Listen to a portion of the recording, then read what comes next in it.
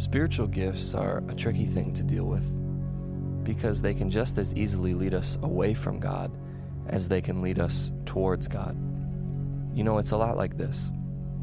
Imagine you're a great violinist or maybe a great basketball player, and someone comes and hears or sees you play, and they're intrigued by you, and they maybe are wooed by you a little bit, and eventually you and this person start dating, and eventually you get engaged. And then while you're engaged, something catastrophic happens to your hands and you lose the ability to move or to feel in your hands. And so your violin career or your basketball career is now over for the rest of your life. Well, what if your partner at that point, the person you're engaged to, calls off the wedding because they see you can no longer do the thing that attracted them in the first place? Well, you would feel lied to. You would feel betrayed. You would feel like you were being used by them. Because the truth is, you would realize finally that they were wooed or enticed by your ability and not by your character. That they were intrigued by what you could do, but they never really entered into love. And true, your ability opened the door for love, but they never walked through it. They just were simply intrigued. Well, it's true of the spiritual gifts a lot of times, sadly. The spiritual gifts, as mentioned in 1 Corinthians 12, are God's abilities that are given to us for specific times and purposes. And a lot of times, God's ability attracts us. The supernatural aspect to it seems really cool and amazing. But unless we're drawn by love, it doesn't matter. When Paul writes to the Corinthians in 1 Corinthians 12 and he lists the spiritual gifts, he has one critique of them, one major critique, and his critique is, there's a better way than the spiritual gifts, and it's the way of love.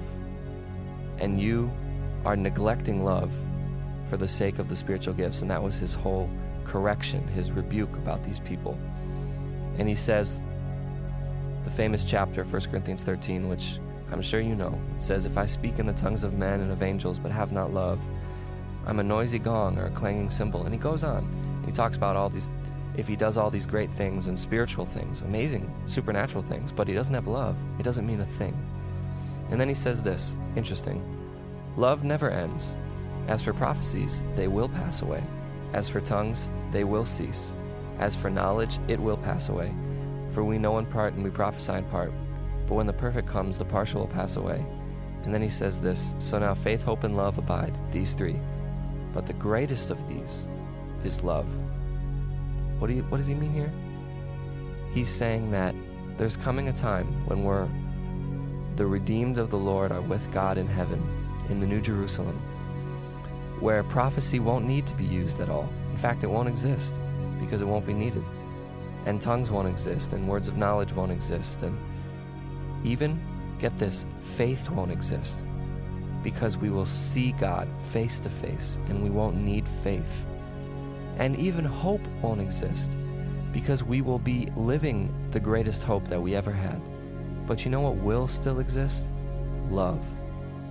And that's exactly why Paul said to the Corinthians, you're so distracted by God's ability, you're forgetting to love him. You're so distracted by the supernatural powers that you're forgetting loving people is the only thing that's going to last forever. So why are you so motivated by these supernatural abilities? Prophecy is going to pass away, but guess what's not going to pass away? Love. You know, how crazy would it be if a construction worker who was, say, drilling in the street only did it because he wanted to seem cool using a jackhammer? Well, once he was done jackhammering the street and drilling down, he would just leave because his goal was to use the jackhammer, not to accomplish something effective or beneficial for people. And it would actually be more dangerous because he'd leave a huge hole in the ground and cars driving by might get the tires stuck or some dangerous thing happen. But his goal should be to fix what's underneath the surface, and he must use a jackhammer to do it. It's just a tool to accomplish the purpose. The same is true with the spiritual gifts. They're just tools to accomplish the purpose of loving people and edifying people. If I want a spiritual gift just for myself so I can seem spiritual, I'm missing the whole point. God, through Paul, is saying, the only right way to want spiritual gifts is you should desire to love people, to encourage people. You should be saying to God, Lord, give me spiritual gifts because they need it, because others need it. You should never be saying, Lord, give me spiritual gifts because I want them.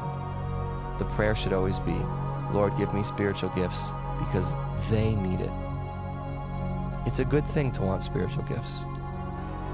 Want them because other people need them, not because you want to seem spiritual. Ask yourself why you desire these things, and ask God to fill your heart with love and a desire to encourage other people for God's glory.